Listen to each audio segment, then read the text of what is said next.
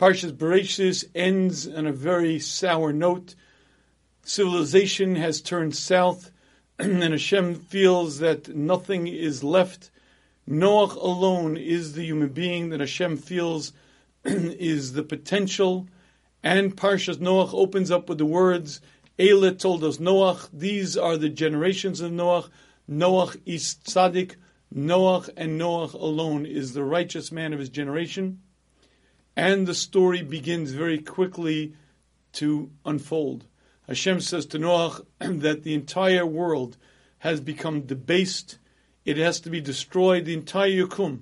Not just man, but every animal, everything in creation has to begin again, because man has so defiled, made so everything so spiritually impure that we must begin again. And in fact, Hashem tells Noach, build a teva. Build this teva, you, your wife, your children, your children's wives will be the ones left. You'll go into the teva, gather all of the animals that have not corrupted their nature, gather sufficient food, and you will begin humanity again. On this teva you'll live, everyone else will be destroyed. And what's interesting to note is that Noach goes about exactly that, building the teva. He builds the teva, cuts the wood, planes it, and begins shaping it, and goes through the entire process, building this large teva. It's 300 amas, which means to say it's at least 2 football fields in size, and he spends years building this teva. Then he gathers all the food. Keep in mind, every animal in creation is going to be on this teva. He has to gather enough food for himself, his family, and the animals in creation to live for a year. So he gathers all the food, and then Hashem directs him to gather the animals, the behemoth tahora 7 by 7, the behemoth tamea 2 by 2, and all of this Noach engages in. And when it's all done, Hashem says to him, in 7 days from now, I'm going to begin the mabul and begin bringing the animals onto the teva. And at that point, Noach does just that. But what's interesting to note is that the pasuk says, "Vayavo Noach ubanav v'ishto neshevanav." Noach, his wife, his children, and his children's wife came onto the teva mipnei mei hamabul, because of the waters of the mabul. And the Medrash explains to us, it began raining. 7 days after Hashem told Noach it was going to happen, it began happening exactly as Hashem predicted. But the rain came down in powerful, powerful buckets. And the rain began mounting and mounting. But it wasn't until the water actually got up to the thighs of Noach that he, his wife, his children went onto the teva. And Rashi brings down the Medrash that explains, Af Noach meketane emuna. Noach was of those who were small of emunah. Mamin ve'eno mamin. He believed and he didn't believe. Sheyavu hamabul. He didn't fully believe. He believed, but he didn't fully believe. And therefore he didn't go onto the teva until it was actually forced, until the water began rising. It was only then that Noach entered the teva, because he was ma'amin ve'eno ma'amin. He believed and he didn't believe that there was actually going to be a mabul. And if you think about this Rashi, it should be very difficult to understand. Why? Because we're dealing with a man who just spent an incredible amount of time, effort, and energy into building this teva. And this man had to build a teva by hand. And Rashi is bothered by a very particular question. Hashem has many, many ways to save a tzaddik. Why did Hashem trouble this man to, by hand, build this vessel large enough to hold himself and the animals, etc.? And Rashi explains it's for one reason. Because Hashem wanted the Rishaim of the generation, the wicked people of the generation, to see Noach doing this. And they would ask him, what are you doing? And Noach would explain, I'm building a teva because Hashem said he's going to destroy the world. Unless you do tshuva, unless you mend your ways, Hashem will destroy you. And Hashem wanted the generation to see Noach doing that. Why? Because by doing that, they would learn the lesson, they would do tshuva. But what that means is Noach was engaged in this process in a very noticeable and very clear manner. He didn't do it in hiding. He publicly began cutting the wood, began shaping it, and began forming the vessel. The point of it was to engage people in conversation. And the Medrash tells us that's exactly what happened. People said, "What are you doing?" He said, "Well, I'm building this table." Why? Because Hashem is going to destroy the world unless you do tshuva. And these conversations went on day after day after day. So the question is, how is it possible that Noach believed and he didn't believe? What do you mean he was engaged in conversation? And constantly engaged in explaining to people that Hashem is going to bring this mabul. But to illustrate why this question is so significant, let's focus on a number of other points. Number one, how long did Noach build this teva for? So if you do the math, the actual mabul begins in the 600th year of Noach's life, and he began the process in year 480. For 120 years, he was engaged in this public demonstration that Hashem is going to bring a mabul. First, he began planting the cedar trees, and he would water them. But it wasn't just one tree. Rows and rows of trees in a very clear public way, so that everyone should see, and everyone should ask, "What are you doing?" Hashem's going to bring a mabul. And he grew these trees for 60 years, 70 years, until they were full, tall trees. And then he cut them, and then he planed the wood, and he laid out the boat, and he built each of the rooms. And everyone saw, everyone was aware, and on a regular basis, Noach was engaged in conversation. So what do you mean he didn't believe? He was acting for 120 years, showing the world, demonstrating it, only doing it so that they should learn the lesson. How is it possible that he didn't believe? But if you'd like to really understand why this question is profound, you have to understand many of the features that Noach was really engaged in. Rabbeinu Machai does the math for us. He says, if you do the measurements of the teva, 300 amas long, 50 amas wide, 30 amas tall. Let's assume an amma, a cubit, is 2 feet. The boat is 600 feet long, 100 feet wide, 60 feet tall. Explains Rabbeinu Machai, if you take all the animals in creation, it is not possible that 50 such boats could hold all the animals alive at the time.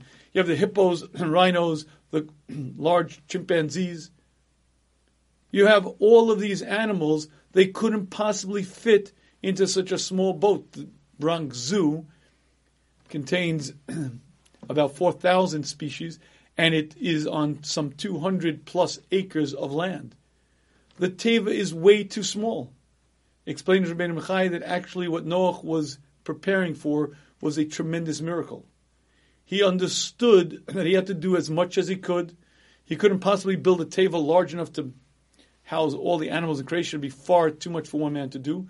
On the other hand, he couldn't just do nothing. He had to do as much as he could in the ways of nature, and then Hashem would take over with a miracle.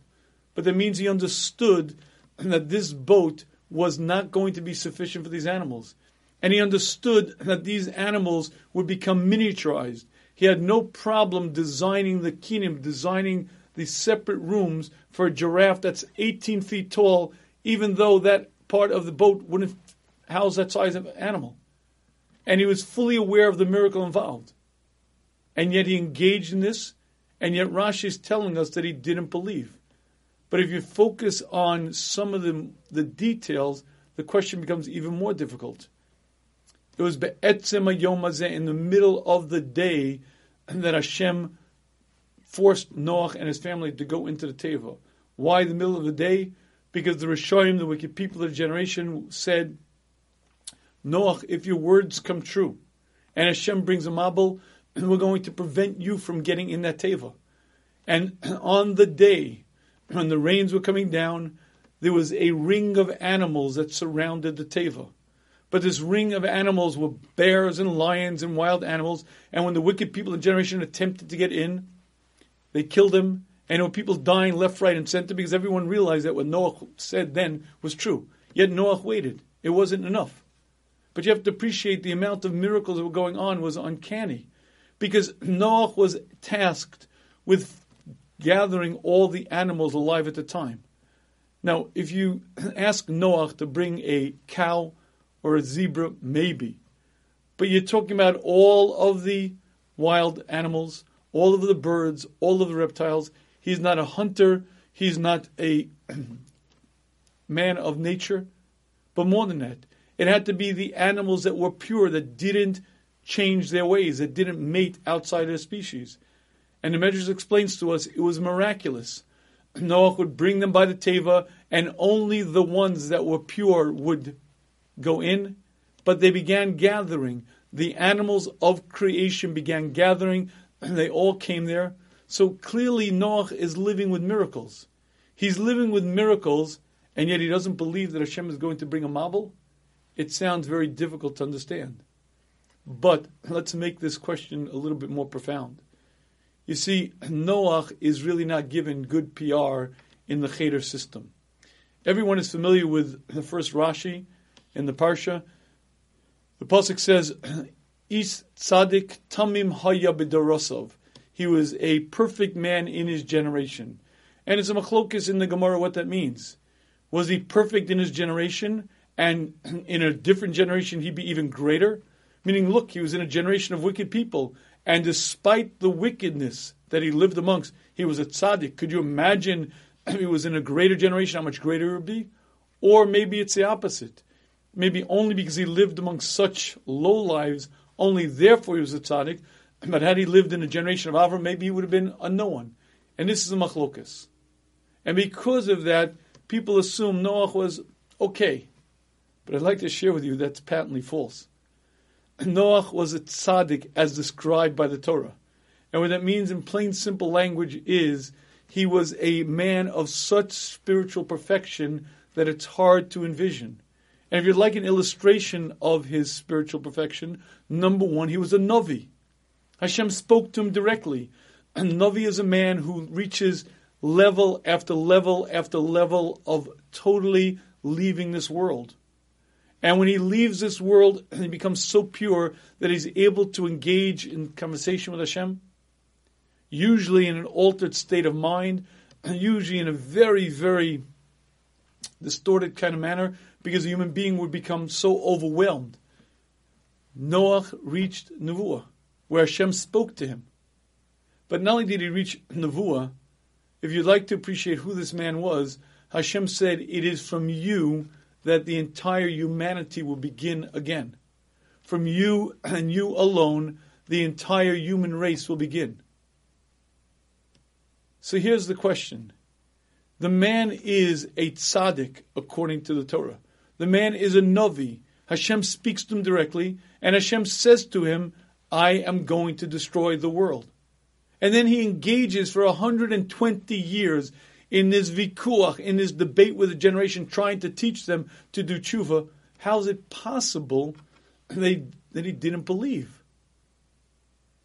But there's one more step that makes it even more telling. And that is, this man, Noach, was a great tzaddik. But if you've read about Gedolim, you know that they grow over the years. So for instance, if you read the stories of Rav Moshe Feinstein, when he was 15, he was a gadol, tremendous person. But who he was at 15 is no comparison as to who he was at 40. But who he was at 40 is no comparison to the Rav Moshe Feinstein, who at 80 years of age was the acclaimed leader of the Klal Yisrael. But here's the problem. Noach wasn't 40 or 60 or 80. Noach was 600 years old. At a tender young age, he reached a level of prophecy, of tremendous righteousness. He was a tzaddik, and he spoke to Hashem. And for years and years, decades and decades, and I dare say centuries, he grew and grew and grew. So he got it. If he so clearly understood it, and he stands up to his generation to teach him for 120 years and engages in this process of building this teva, how is it possible that he believed and he didn't believe? He wasn't quite 100% convinced. And I believe answering this question defines for us what emunah really means and helps us relate to this concept in a very real manner. And to do that, I'd like to ask you a very simple question. That question is, does a malach have bechira? Does a malach have free will? Now, if you went to a cheder, if you went to a day school, you know that a malach, angels don't have free will. Man, Adam, has free will. An angel doesn't have free will. However, that's patently false. It's not true. You'll find many, many situations where malachim made mistakes, they were punished, and they clearly have free will. If you'd like to understand the difference between you and I, Adam, and a malach, it's a very, very different ingredient. It's not free will. It's something much more basic. You see, if it could be when Hashem created man, Hashem had a problem. And that is, how do you take an neshama, pure, brilliant, put it into a body and give that person free will? Free will means I could do this, I could not do that. I could choose good, I could choose evil. But free will means, by definition, it has to be free. Both possibilities have to be there. I could go left, I could go right, I choose one way, and I'm credited for my choice. But here's the problem. The neshama is brilliant. The neshama sees things, and the neshama understands. The neshama understands that every mitzvah that Hashem gave us is for our benefit. It helps me, shapes me, makes me into what I'll be for eternity, and every avera damages me. Every sin causes me damage, hurt. It ruins my world here, and certainly ruins me for the world to come. So here's the problem. How do you take a brilliant neshama, put him into a body and say, here's free will, choose what's right, don't choose what's wrong? You and I would never choose what's wrong. And that's not called free will. That free will is akin to free will to damage yourself. For instance, let's say I pulled out a $100 bill, and I said, I'll bet you this $100 bill that you won't put your hand in a fire for a minute. Do you have free will to put your hand in a fire for a minute? Now, on the one hand, I guess you do. You could do it, but you never would. Not for $100, not for $1,000, not for $10,000. Why? Because it's self-inflicted damage. It's foolish. You would never do it because it's the height of folly. The problem is that that's not called free will. If Adam sees so clearly that every sin damages me, of course he won't do it because it's foolish. I don't drink bleach. I don't harm myself. And to create Adam with free will creates a major, major difficulty. How do you take a brilliant neshama and give him the possibility of choosing what's good, choosing what's bad, when everything good helps him and everything bad damages him? And to do that, Hashem didn't just take the neshama and put it into a body. Hashem took the neshama and put it into a body and mixed into that body a separate nefesh habahami, an animal soul. And within me there are two competing voices. Within me there's a brilliant neshama that understands, that only wants to do what's right, good and proper. And within me are all of the instincts that you'll find in the animal species, all the desires, and all of the natural inclinations. And the I who feel, the I who go about the busyness called life, am ever conflicted. But you see, it's not just a remote sort of conflict. The I who thinks, the I who occupies this body, am enveloped in physicality. And it's like you take a very fine radio receiver and you put it into 20 feet of concrete. You don't hear the signals. You see, I understand things and I don't understand things. I relate to concepts and I don't. And if you'd like to fundamentally understand Bechira, I'll give you a very simple mashal. All you have to do is imagine a young yeshiva guy. Imagine you have a first year, second year Beis Medrash guy, and this is the first Purim he decides to get drunk. And there you see him, Moshe. Moshe's 18 years old, and he's out there in the street. Moshe, what are you doing? I'm playing in traffic. And Moshe, you're playing with traffic. You're going to get hit. I know, I'm going to get hit by the car. Moshe, you're going to get hit by a car. I know, I'm going to get hit by a car. Crack, smack my back. Moshe, you're going to get hit by a car. They'll take you to the hospital. I know, they'll take me to the hospital, and then they'll put pins in my back when I go through the metal detector. Ding, ding, ding. Now, what's going on here? Moshe clearly understands the consequence.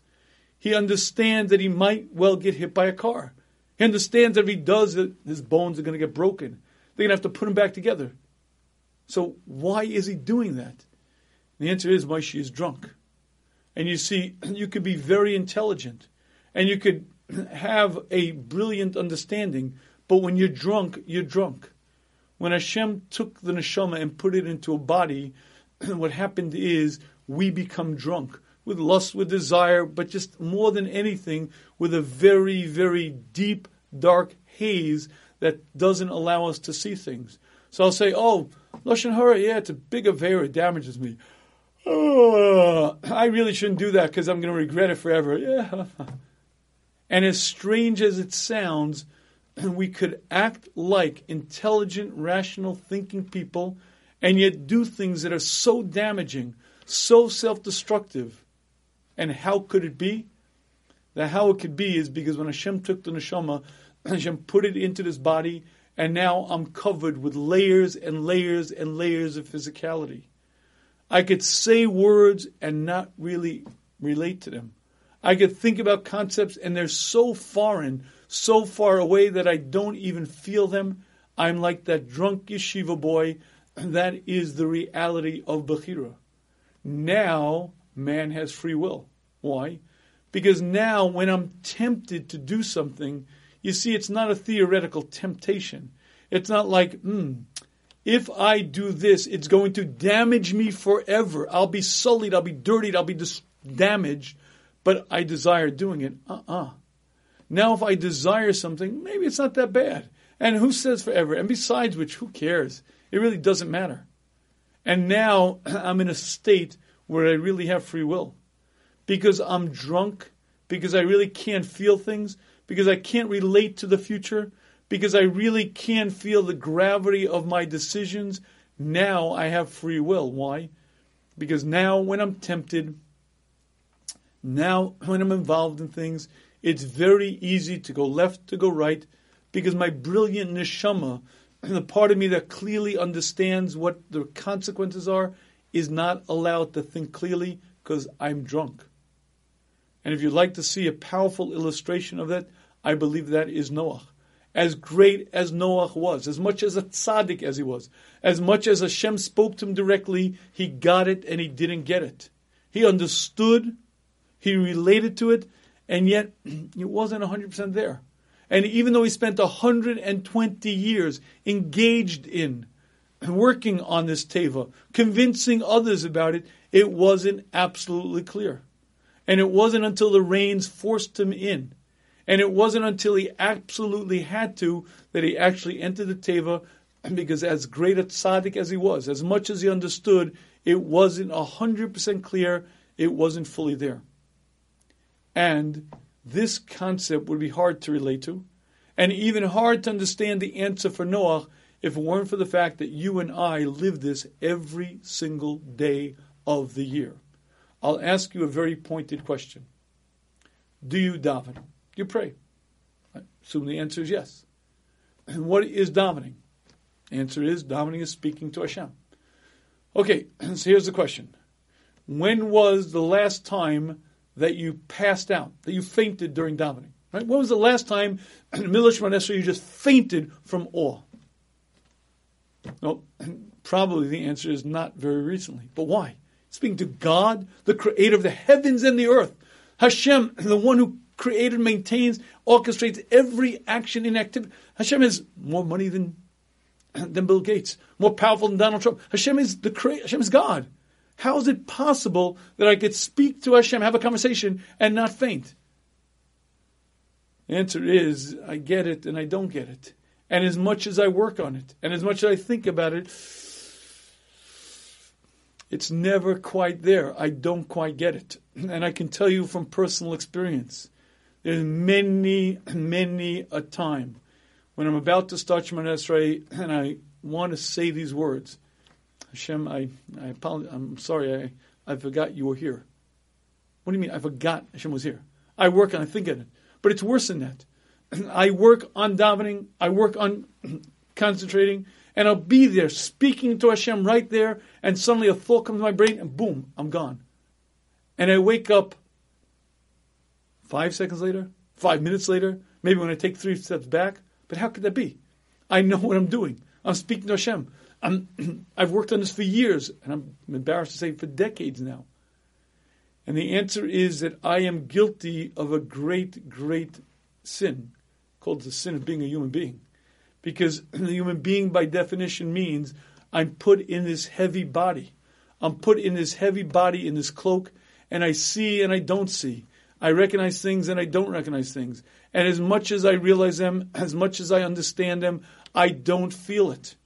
And I could sit there in the middle of a Shemona Esrei and really be speaking to Hashem, and then 2 seconds later, I'm gone, never to be seen again. And this is something that I'm sorry to say we experience on a regular basis. I'll give you one more example. Everyone is familiar with the concept of life settings. Hashem creates a very exact life setting for each person. And if you're not very familiar, I'm sure you've heard it in a number of shmuzim. And if not, read Stop Surviving, Start Living. And you'll see I spend a lot of time working on that. Here's the question. How is it possible that you and I are jealous? How is it possible that when I see somebody who either is a great tzaddik or maybe learns a tremendous, or maybe has a lot of money or a lot of, whatever it may be, how is it possible that I'm jealous? I know Hashem gives exactly the life setting to each person. How is it possible that I want his situation? And the answer is, intellectually I can know it, but emotionally I don't feel it. And the great divide, as Rabbi Sol Salant explains to us, is between the mind and the heart. And this is exactly what Noach was experiencing. Ma'amin ve'eno ma'amin, and this is the basis of so much of our avodas Hashem. So much of our work is to make real the concept that intellectually we know, but we don't really feel. And so much of the work is to really bring it home. And on the most basic level, let's deal with something called bitachon. All of us have bitachon. I trust Hashem. Absolutely, I trust Hashem. Hashem runs the world. And more than that, everything Hashem does is for the best. Everything that Hashem brings is for my best. I got that perfect. I've been thinking about that for years. And all of that is fine and well until a little dog comes chasing me. What happened to my bitachon? What happened to my trusting in Hashem? Or what happens to, listen, Hashem provides. Hashem provides my parnasa. Everything is from Hashem. Everything that Hashem does is for the best. And then I get the call that my business is in big trouble. Or I have a tax bill I can't pay. Or the tuition is due. Dread, fear. What happened to bitachon? What happened to trusting Hashem? And the answer is, that is the great test of a human being. Intellectually, we know things. Intellectually, I know Hashem runs the world. But in my emotions, in my reality, I'm a ma'amin ve'eno ma'amin. And if you'd like to fundamentally understand what life is about, intellectually, we have to work on these concepts. Intellectually, we have to work on understanding how Hashem runs the world, how Hashem is involved in everything, that Hashem is engaged in every activity. Nothing under the sun happens that Hashem doesn't directly orchestrate. And we have to spend a lot of time intellectually understanding that. But then the real work begins on recognizing that emotionally. And when I use the word emotion, I don't mean emotionally. I mean in the inner part of me, getting it. Getting it means feeling it, sensing it, having it be part of my reality. Because concepts up here in my mind are good. But it's in my emotional reality, it's in the thick and thin of things, it's really getting it where the action is at. And much of our avoda is in feeling, getting those concepts. And if you like sort of a scorecard, you could be 100. If you really work, I believe in our generation, you can become 95, 98, maybe even 100 intellectually. But I sincerely believe that the average person is probably somewhere around 20% in terms of really feeling it. Because again, look at the tests, the simple tests of life, and ask yourself, if my emunah is so real, if intellectually I get it and I'm a consistent human being, how do you explain my reactions? And if you're not sure that I'm right, I'll give you one final litmus test. Think about the following question for a minute. Have you ever in your life, well, let's be candid here, have you ever in your life gotten angry? Mad, angry. right? Now, if you're like most of us, the answer is yeah. Well, here's the question. How could that be? Don't you believe that Hashem runs the world? Don't you believe that Hashem orchestrates every activity for your good? Don't you believe that it's Hashem's will? How is it possible for you to get angry? And the answer is that I can intellectually understand things. I could say the words, but darn it, why'd you do that to me? What do you mean, you did that to me? He did it? I thought you told me no human being can harm me, no human being can help me. Why am I angry at him? Because he did that. What do you mean he did it? He can't do anything. Well, now that's up here, but in my emotional reality, all of a sudden it's different. And you see, the real avodas Hashem, the real work is feeling it, being margish it, making it real, where I take that intellectual understanding and I work on it until emotionally I feel it. And if you'd like to see an illustration of exactly this concept, I'll share with you an interesting idea. What is the difference between a philosophical question and an asayan? Right? What's the difference between a philosophical question and an asayan? So I'll explain to you. It's quite simple. When you break your leg, Hashem, I don't understand. A good person, a fine person. Hashem, I don't understand. Why did that terrible thing happen to that good person? Hashem, I don't understand. That is a philosophical question. But it's when I stub my toe, ow, Hashem, why me? That's an asayan, that's a test. You see, to sit there as an armchair philosopher and study other people's lives and explain why this and why that is, it's important, by the way. It's significant because it helps you recognize why Hashem does things, and if done with the proper spirit and the proper attitude, will allow you to better recognize Hashem's involvement in the world. But that's not where the action's at. The action is in my life, in my reality, in the thick and thin of things, when I get up in the morning, when I go to sleep at night, as I get involved with people and things, to recognize that Hashem is present, to recognize that Hashem runs the world, to recognize in a very real sense that Hashem is completely engaged and involved in the world. And I believe what this Rashi shares with us is a profound concept. You could be a tzaddik of Noach's proportion. Hashem will speak to you directly. A Navi who's 600 years of age, and a Navi who spent not decades, but centuries working and working, growing and growing, and being on a level that there could be a machlokas in the Gemara, whether in the generation of Avram he'd be greater than Avram, similar to Avram, right up there. And yet, be mamin and eno mamin. Believe in not. How could he not believe? How is it possible? He was teaching it, and he was building it. He was arguing with people for 120 years. The answer is, he intellectually understood it. Hashem promised it, and he engaged in it, and he was totally involved. Intellectually, he got it 100%. But in the operating reality, he might have been 80%. Great tzaddik. Way, miles and miles above anyone we've ever met. But 80% is not 100%.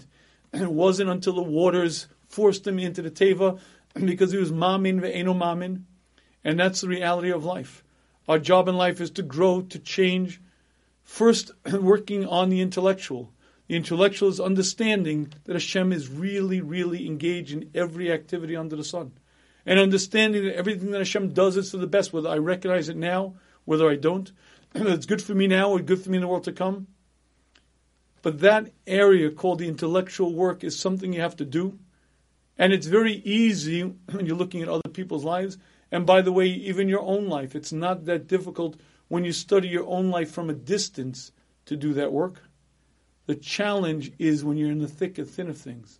You see, when you're engaged in living, and that's the real test of emunah. That's the real test of bitachon. That's the real test to see how much you've grown, not in the intellectual sense, but in the getting it sense. And ultimately, that is the work.